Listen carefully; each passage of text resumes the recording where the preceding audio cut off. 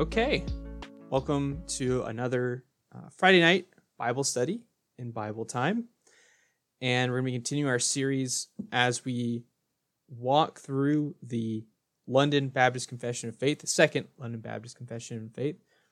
I gave a lot of history and background and why I'm doing that in the first two episodes of this. You can find it on the podcast if you're confused or like, what is that?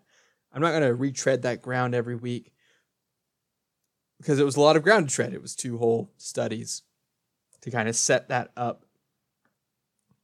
But you don't need to know all of that in order to follow along.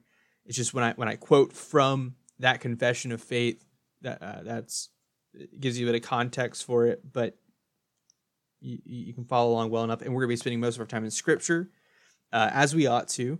That's the goal, is to utilize the confessions of the past to help give us the language to articulate what Scripture teaches. That's the idea. It's not to slavishly follow a confession of faith, not to simply adhere to it and not read our Bibles, which is why we've been taking things slow. Last week, I only got through the first sentence of paragraph 1 because we spent so much time in the biblical texts themselves. So I'm going to do the rest of paragraph 1 tonight. Well, you've got through one sentence in an hour last week. How are you going to get through the rest of the whole paragraph? Not as hard as you might think.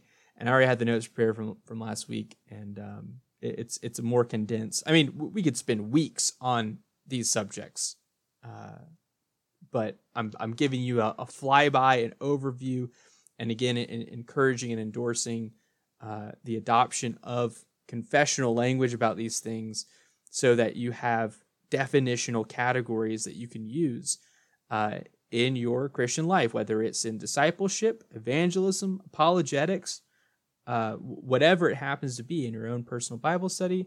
You can make use of these things in many different areas. So that being said, I'll pray and ask the Lord for help, and we will get started.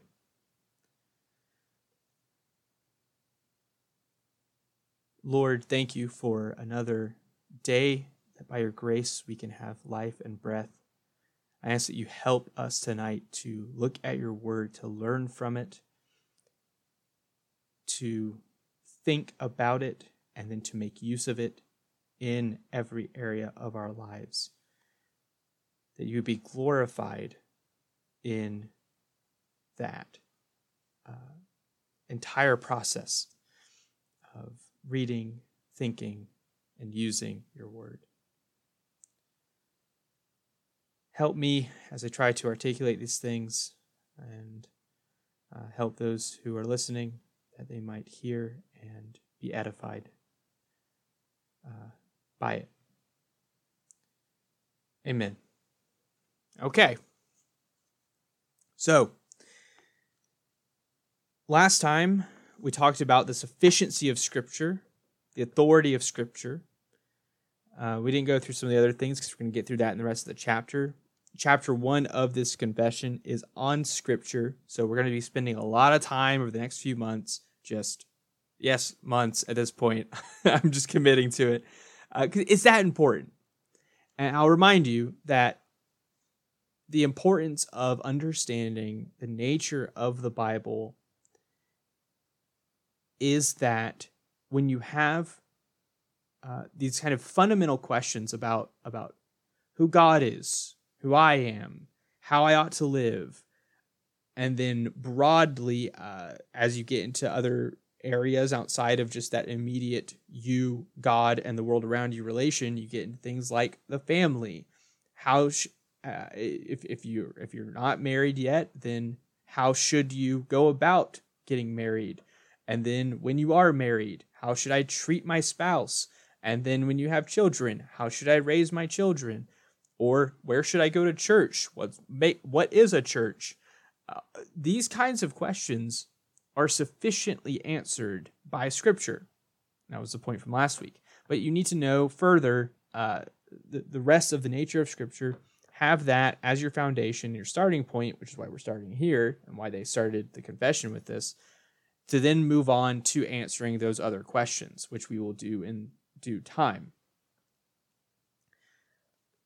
But for now, we're laying this firm foundation, reliable foundation, sufficient foundation on the Word of God, and then building upon it from there. So that's the idea.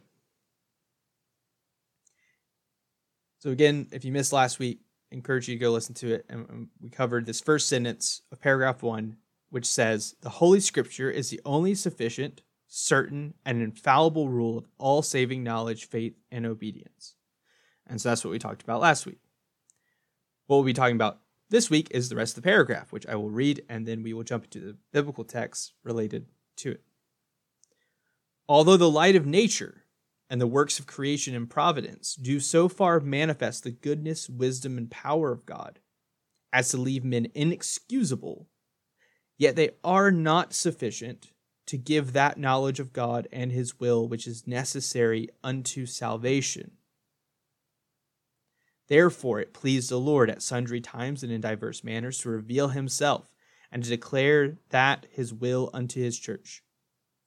And afterward, for the better preserving and propagating of the truth, and for the more sure establishment and comfort of the church against the corruption of the flesh and the malice of Satan and of the world, to commit the same wholly unto writing, which maketh the Holy Scriptures to be most necessary, those former ways of God's revealing his will unto his people being now ceased." There's a lot there. If you didn't track with all of it, that's okay. That's why we're doing this. We're going to go back through, go slowly, and talk about two things tonight. One, the necessity of special revelation. But before that, wrong order, Josh. Should pull my notes up. That would help. We're talking about natural revelation, which was covered first. The light of nature, as it's described. The works of creation and providence. What do they do? What can you know? What can't you know? And what does that knowledge entail? And then from there to the necessity of special revelation, and ultimately the back to the sufficiency of it, to talk about a consequence of the sufficiency, which is the cessation of special revelation. So first, natural revelation. We're going to be in Psalm 19. Psalm 19 to start, and then we'll hop over to Romans 1. And this is going to take probably most of our time.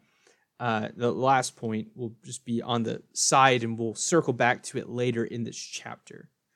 But I will mention it tonight. But we'll go into more detail later in the chapter on Holy Scripture. So Psalm 19. And if you're following along... Oh, by the way, if you have questions as I'm talking, questions as things are going, drop them in the chat. I won't be reading the chat until after I'm done with this part, get through my notes, and then I will answer questions. If you have questions that are unrelated to the topic, go ahead and ask them. I'll just focus on the ones that are related first, and then if I have time, I'll get to those other ones later on. So... but don't hesitate to ask questions as we go. I just won't read them right away because I got my notes in front of me. I don't have Discord up anymore. So, all right. Natural revelation. I always say that too fast and I get the R's all mixed up. Natural revelation. What is it?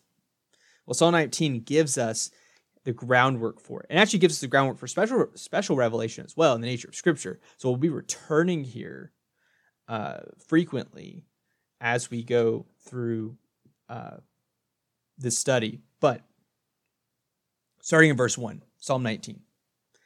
"The heavens are telling of the glory of God, and their expanse is declaring the work of his hands. Day to day pours forth speech, and night to night reveals knowledge. There is no speech, nor are there words. Their voice is not heard. Their line has gone out throughout all the earth, and their utterances to the end of the world. And they place a tent for the sun, which is as a bridegroom coming out of his chamber. It rejoices as a strong man to run his course. Its rising is from one end of the heavens, and its circuit to the other end of them, and there is nothing hidden from its heat. So this is a key text when you're thinking about what is it that we are to learn about God from the creation that he has made. What do we learn about God? And we're going to get into a very specific text that will outline this in Romans 1 in a second. But this is the foundation piece. It tells us of the glory of God. The glory of God. That we know by examining creation, by looking at it, that the Creator is glorious. The Creator is powerful. The Creator is consistent. That whatever made all this, whoever made this, is mighty. We know that. We'll know more things, not in this text necessarily, but the glory of God, and the glory of God is his attributes displayed. So who he is displayed, and we learn other things. In knowing God, we learn things about ourselves as created by him, and we will learn more than just. We will also learn what God requires of us. Simply by existing in God's world as creatures made in his image. So Psalm 19 gives us the basic foundation that God made all of this, not simply because he was bored, not because he was lonely, but to display himself. It's not that God is not the creation, but the creation tells us about who God is. It's a book, basically, that we are to read. Now, what we learn in the rest of Psalm 19, which again we'll visit another time, is that the special revelation of God, the law of the Lord, as it's called in verse 7. The special revelation of God, God's direct speech to humanity, is the controlling interpretive standard that you look at nature through. That man in his natural state in the garden, Adam and Eve, would have been able to understand more from nature than us. Why? We have the fall. We have fallen natures. It's affected everything about us, our ability to see clearly and to interpret what nature is saying properly. And so you get people who look at nature and they go, nature is God. No. They're right that nature is telling you something about God, but they're wrong about what nature is saying. Nature is revealing the triune God of Scripture. Full stop. No question. But we, because of our fallibility, because of our sinful hearts, interpret the data wrongly. It is not that there is no evidence for God in creation. It is that we refuse to hear it. We refuse to understand it. So, Psalm 1-6 is very clear that nature is created, the work of God's hands, and are telling of God's glory.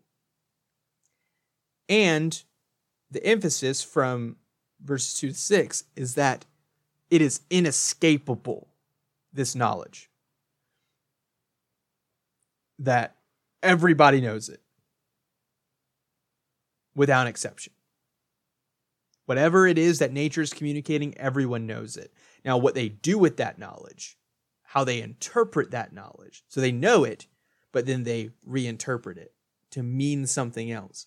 So they possess the knowledge fully. What do they do with it? And that's what we're going to get to in Romans 1. So let's flip over Romans chapter 1, verse 18. Now, Psalm 19 describes nature in almost a pre-fall state. That this is what is being revealed is in the heavens is the glory of God. True. But something's added to natural revelation after the fall. God writes another line in the book, so to speak. And that's this. Romans 1:18. For the wrath of God is revealed from heaven against all ungodliness and unrighteousness of men.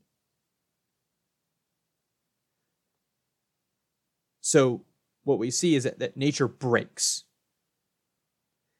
It cracks. It groans. The fall affects everything, not just humanity. Death enters. Disaster enters. God opens floodgates of heaven and literally reveals his wrath from on high in the flood and Noah. And that whole deal there. So we see immediately Romans 1:18 that there's something else being revealed now in nature. The wrath of God. In every single broken thing in nature, we hear loudly, unequivocally, God hates sin.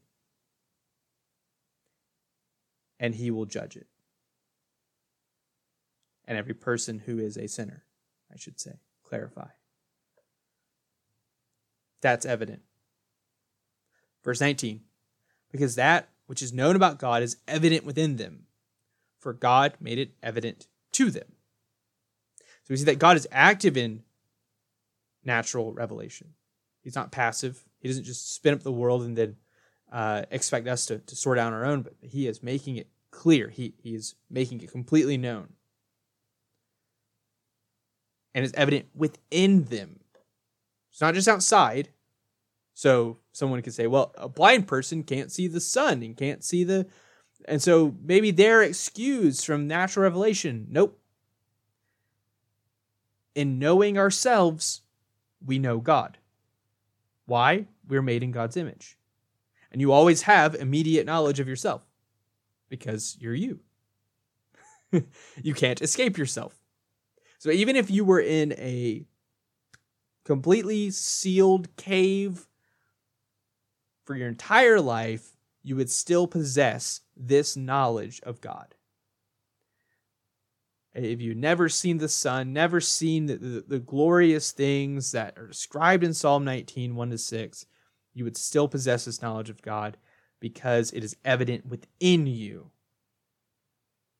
Because God has made it so. God has created you in such a way that you cannot escape the knowledge of God. Verse 20, for since the creation of the world, his invisible attributes, his eternal power and divine nature have been clearly seen, being understood through what has been made, including yourself. So not just the exterior creation, but also your own self-knowledge. So that they are without excuse. So what we've seen so far is that natural revelation is clear. It's not the only reason that it seems unclear is because of the bad and sinful interpretations of it. The twisting of the truth. It's not that God is being unclear. It's not that the only God that can be concluded from nature is the deistic, spin up the world creator or Aristotle's unmoved mover or something like that. No. It is the triune God of Scripture that is made known in creation. His eternal power and divine nature have been clearly seen, being understood through what has been made, so that there is no excuse, there is no defense that can be made by sinful man who rebels against his creator. He can't say, God didn't give me enough evidence. He can't say, God didn't show up. He can't say, God didn't tell me that I was going to be judged by. He can't say any of those things. Nature itself stands as a witness against him. God made himself known to you. The heavens declared his glory. They also declared his wrath. You knew. You knew and you persisted in your rebellion. And again, this has been made known since the creation of the world. So it's not something that's added later.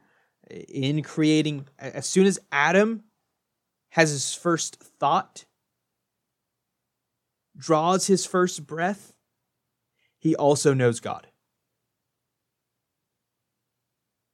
In that same moment. Being unfallen, he knows him clearly, where again, we misunderstand, misinterpret the knowledge.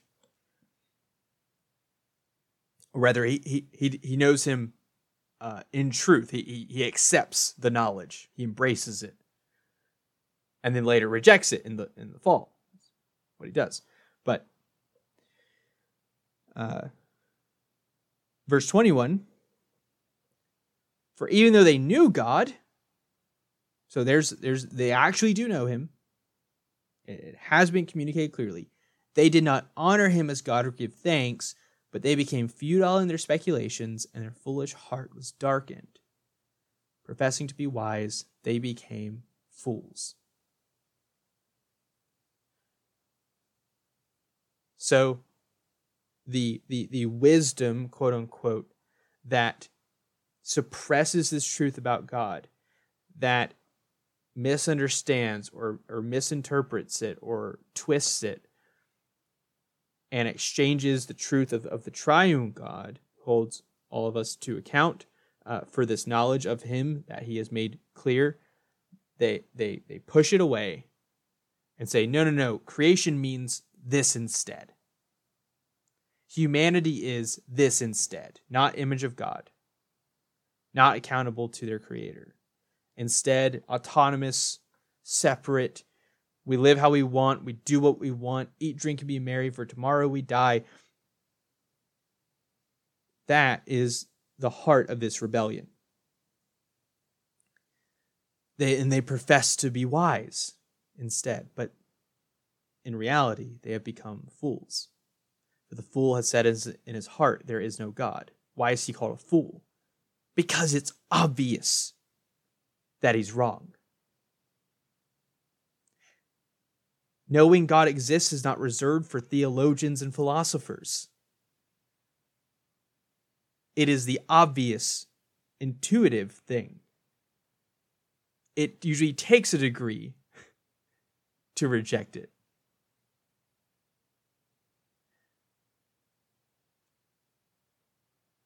So there we have natural revelation. It is clear, universal, but not redemptive. You cannot act upon this knowledge to the best of your ability and get by and have peace with God and be saved. There are some groups that believe this. The age-old question is, what about the people who have never heard of Jesus? Things like that. We can deal with that later. But one thing that is clear is that the response to this, apart from the gospel, the response to this natural revelation post-fall, apart from the gospel, apart from God's special revelation and his saving grace, is rebellion. That's it. That is the universal reaction by fallen man to this revelation of God. It is, nope, I don't want it. I want nothing to do with my creator. Instead, I will make it up as I go. I will do my own thing. I will be like God, as the serpent so cleverly expressed to Adam and Eve in the garden.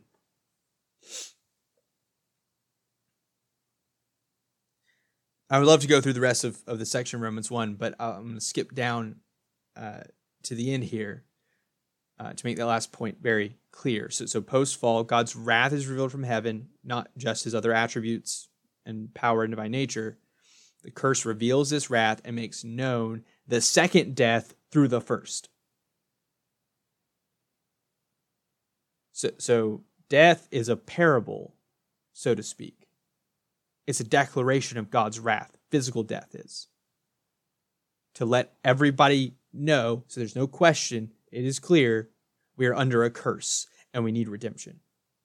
Romans 1:32, after going through the very, we'll start in verse 30 or verse 28 for some context.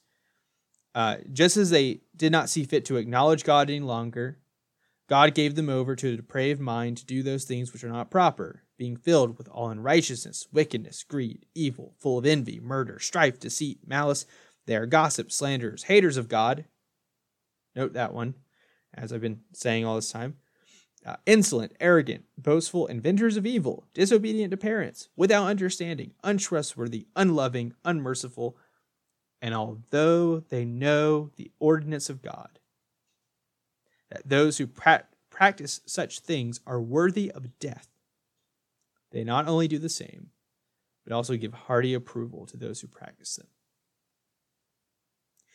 That last verse there, very clear, that in knowing ourselves, we know God. In knowing God, we know what he requires of us.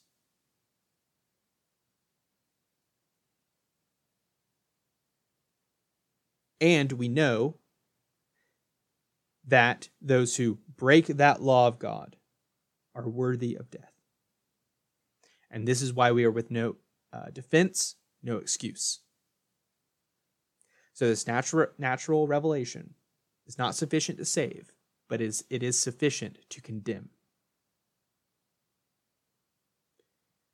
You do not know just the abstract God of the philosophers or the deist, but the true and living God. His knowledge is inescapable, it is universal, it is clear, but it cannot save you. Even if you stumble into a pseudo-obedience of these ordinances of God that are made clear in nature, it is always polluted and corrupted by your rejection of the God who gave the command. That hater of God part in the midst of all of those sins would make sinful your best obedience. Your righteous deeds would always be filthy rags. And you would always know that those who do such things are worthy of death. And not just physical death, but the judgment of God.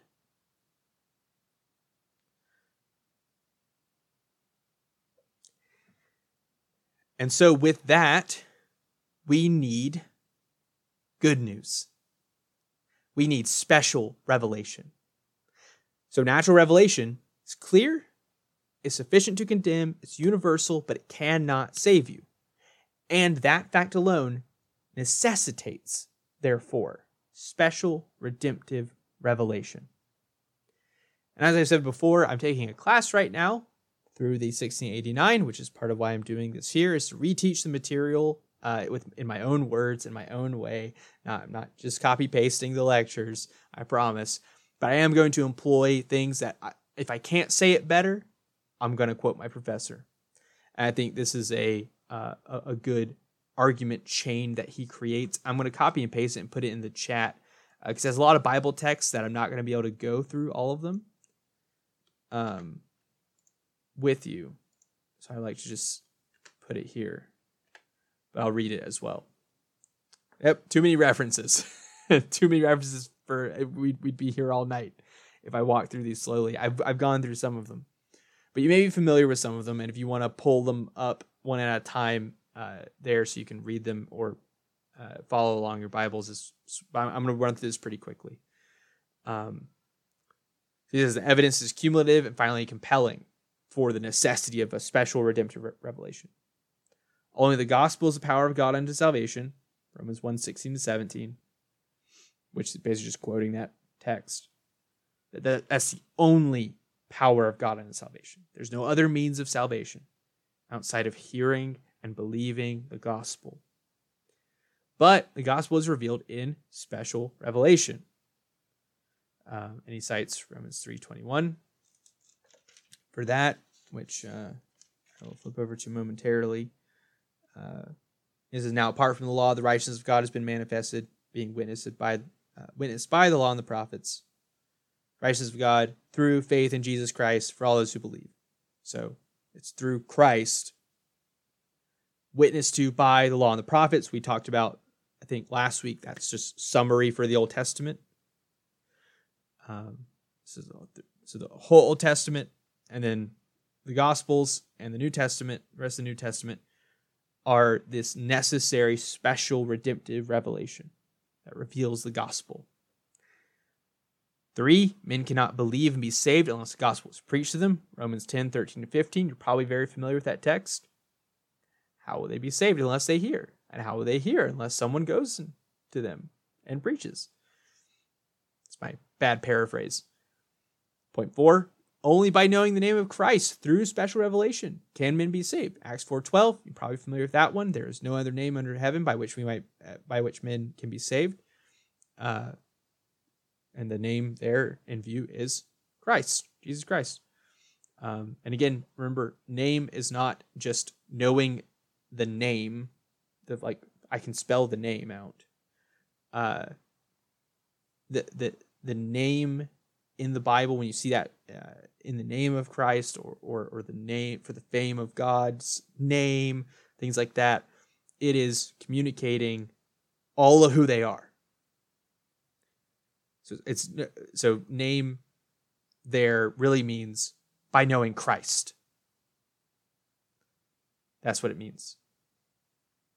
So if you hear Jesus Christ's name, but it's a false Christ, that can't save you. It's only by knowing the true Christ revealed in special revelation that you can be saved.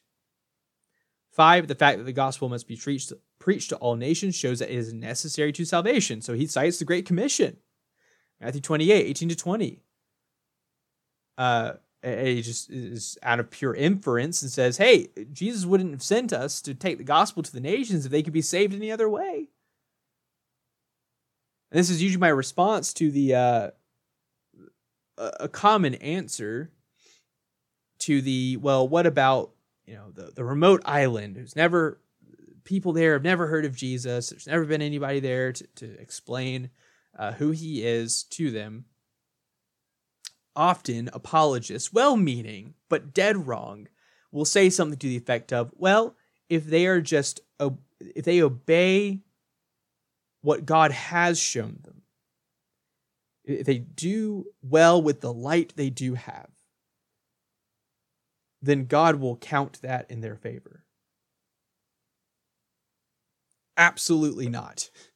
1, the text we just walked through in Romans 1 makes it very clear that's not the case, that everyone responds to that light of nature in the exact same way, with rebellion and wickedness, and hating the God who is revealing himself in it. 2, even if they didn't respond that way,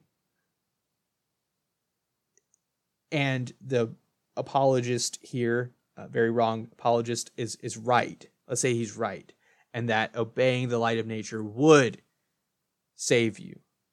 If you just followed and just did your best, and you never hear about Jesus, then God will deal with you based on what you do know.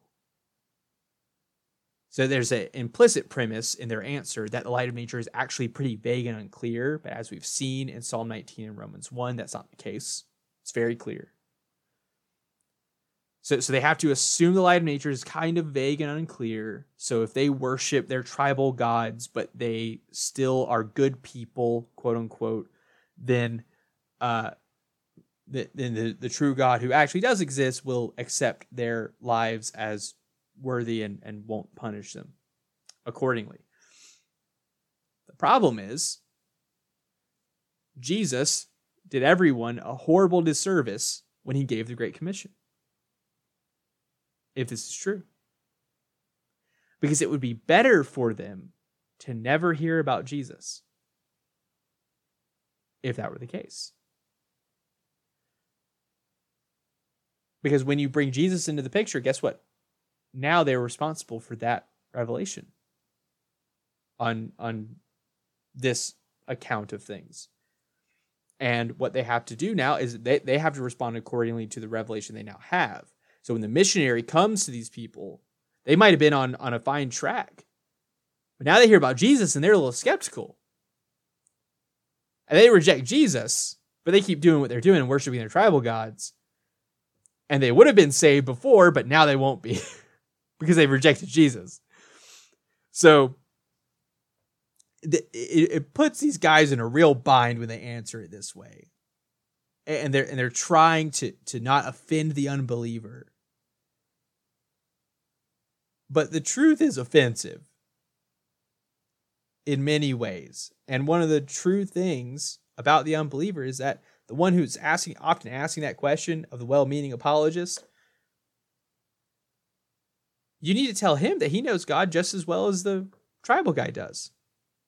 Say, well, no, the tribal guy on the remote island, he knows the God of the Bible perfectly clearly, but he suppresses the truth and unrighteousness. And so do you. And I really want to get at that guy, but today, you're the one in front of me.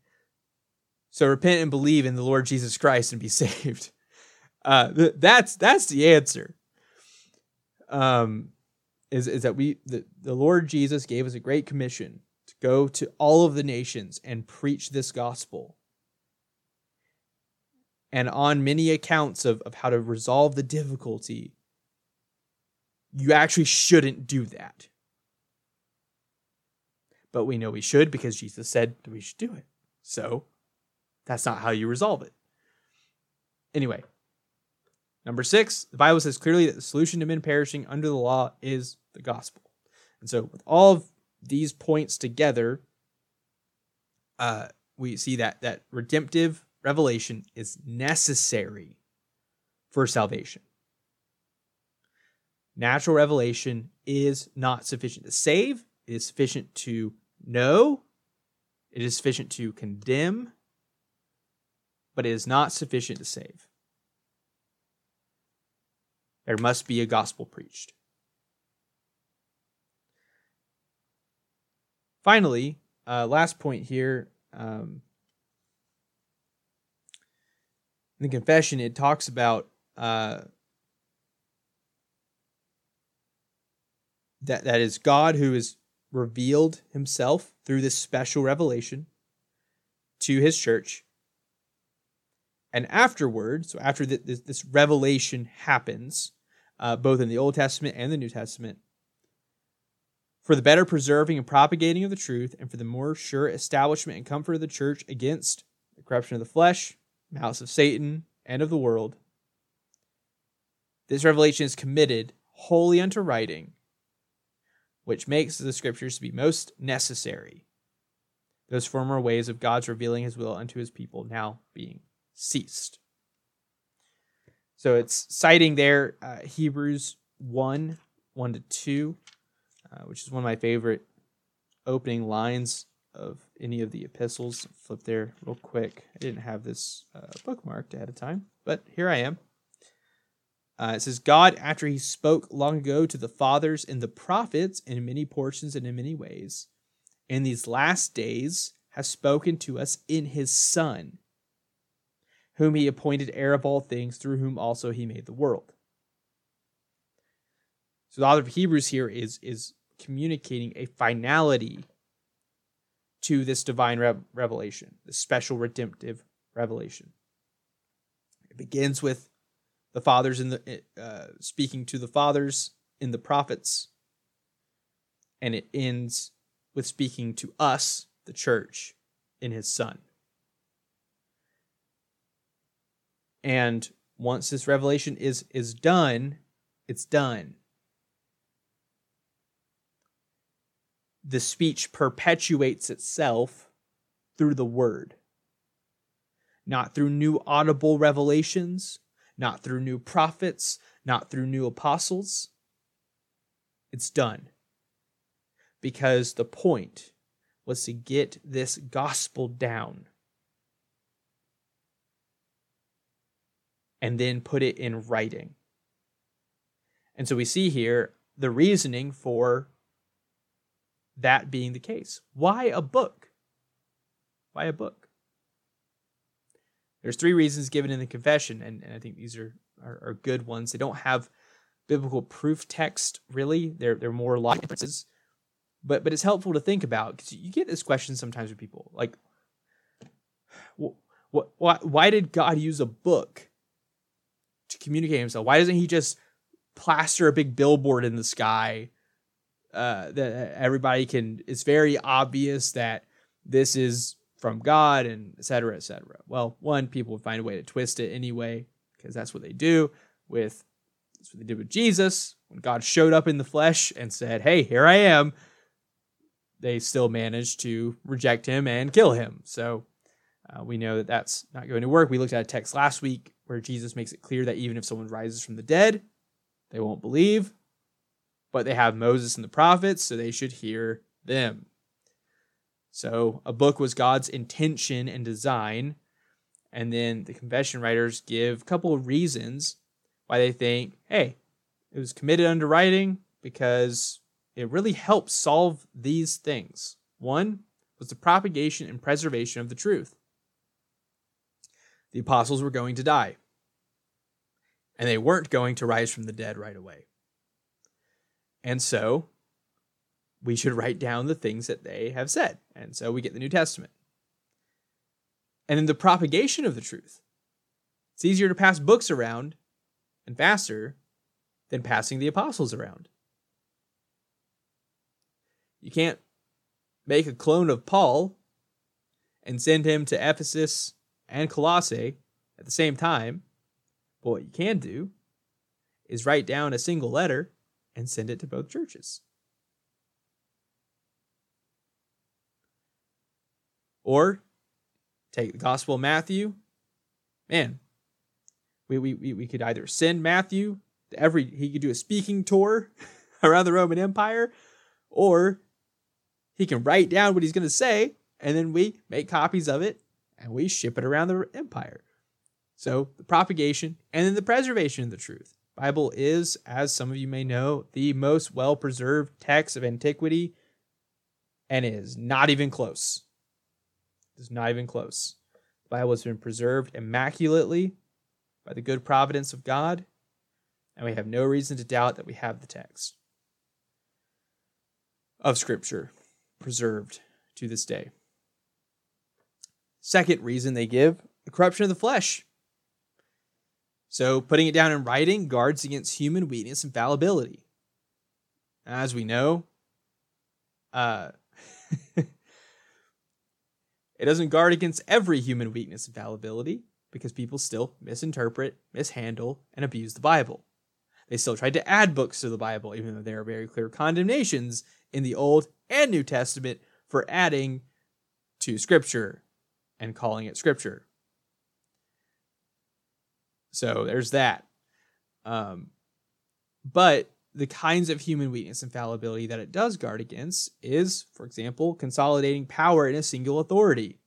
Looking at you, Roman Catholicism, the guys in charge need a higher and infallible and standard that can be appealed to by the people under them to check them. That standard is Scripture. If they claim that they are the infallible interpreters of Scripture, Scripture itself witnesses against them. But that's not a thing. So you have recourse in the case of human corruption, that you can appeal to a higher authority. Say, actually, the Bible says this, and you're wrong. And it's evident, and you're sinning, and you need to repent, etc., etc. Third reason, the wickedness of Satan and of the world. The Scriptures are our weapons of warfare against the world, the flesh, and the devil. It's through God's word spoken, through that means that he is sanctifying us, conforming us to the image of Christ, that he is putting his enemies under his feet, Satan and the world. And when it comes to the world, he's either they're either doubling down in their condemnation when they hear the word and hardening their hearts, or they're being made alive again by the Spirit of God through the preached word, through that gospel that is necessary for their salvation. And then they are transferred from the kingdom of darkness to the kingdom of the Son and are saved from Satan and the world and their flesh, and are made friends of God, have peace with God, turn from enemies to sons. So the scriptures are the weapons of warfare that we are to use in the battle against the world, the flesh, and the devil. They are sufficient, they are necessary, and it is God's sword in the world is the Bible. So with that being said, that covers paragraph 1. Well, paragraph 2, which I'll just cover briefly now, says, under the name of Holy Scriptures, or the Word of God written, are now contained all the books of the Old and New Testament, which are these. And then they're listed. I won't read all of them for you. There's 66 of them. All of which are given by the inspiration of God to be the rule of faith and life, which we covered already in the first sentence last week.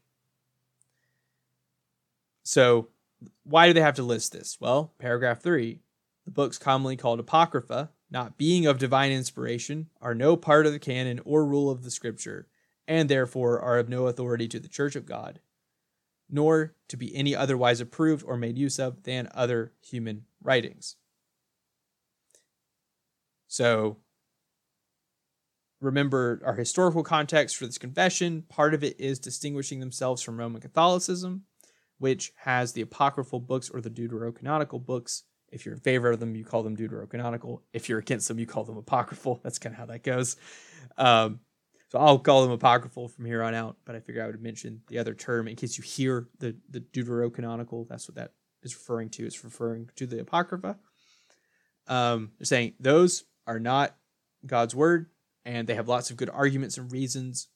I've gone through those before in the past in a lot of detail. So if you want to ask about it, I can give you the short version, but I'm going to forego it for the moment and just say there's plenty of information out there about this issue.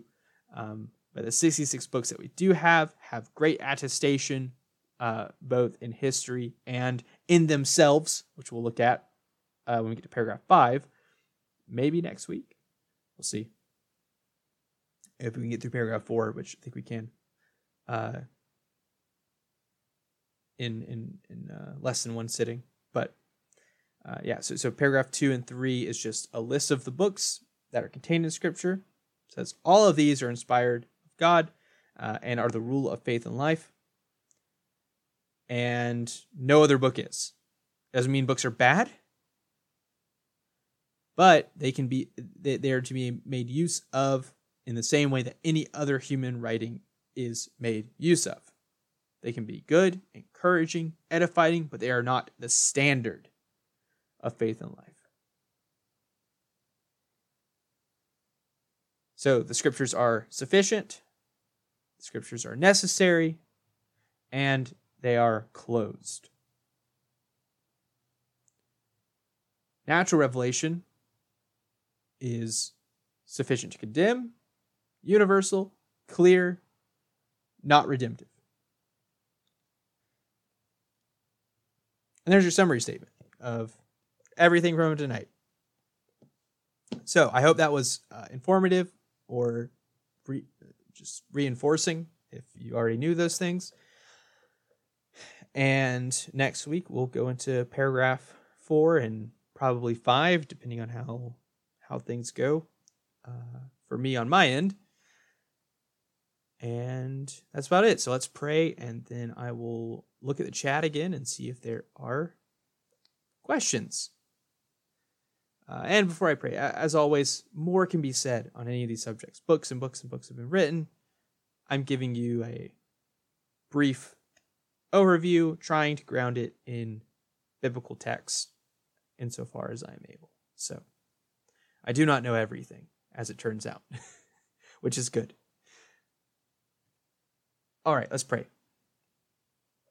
Lord, thank you for our time tonight, and thank you for your word, your mighty sword that defeats all of your enemies, the world, the flesh, and the devil.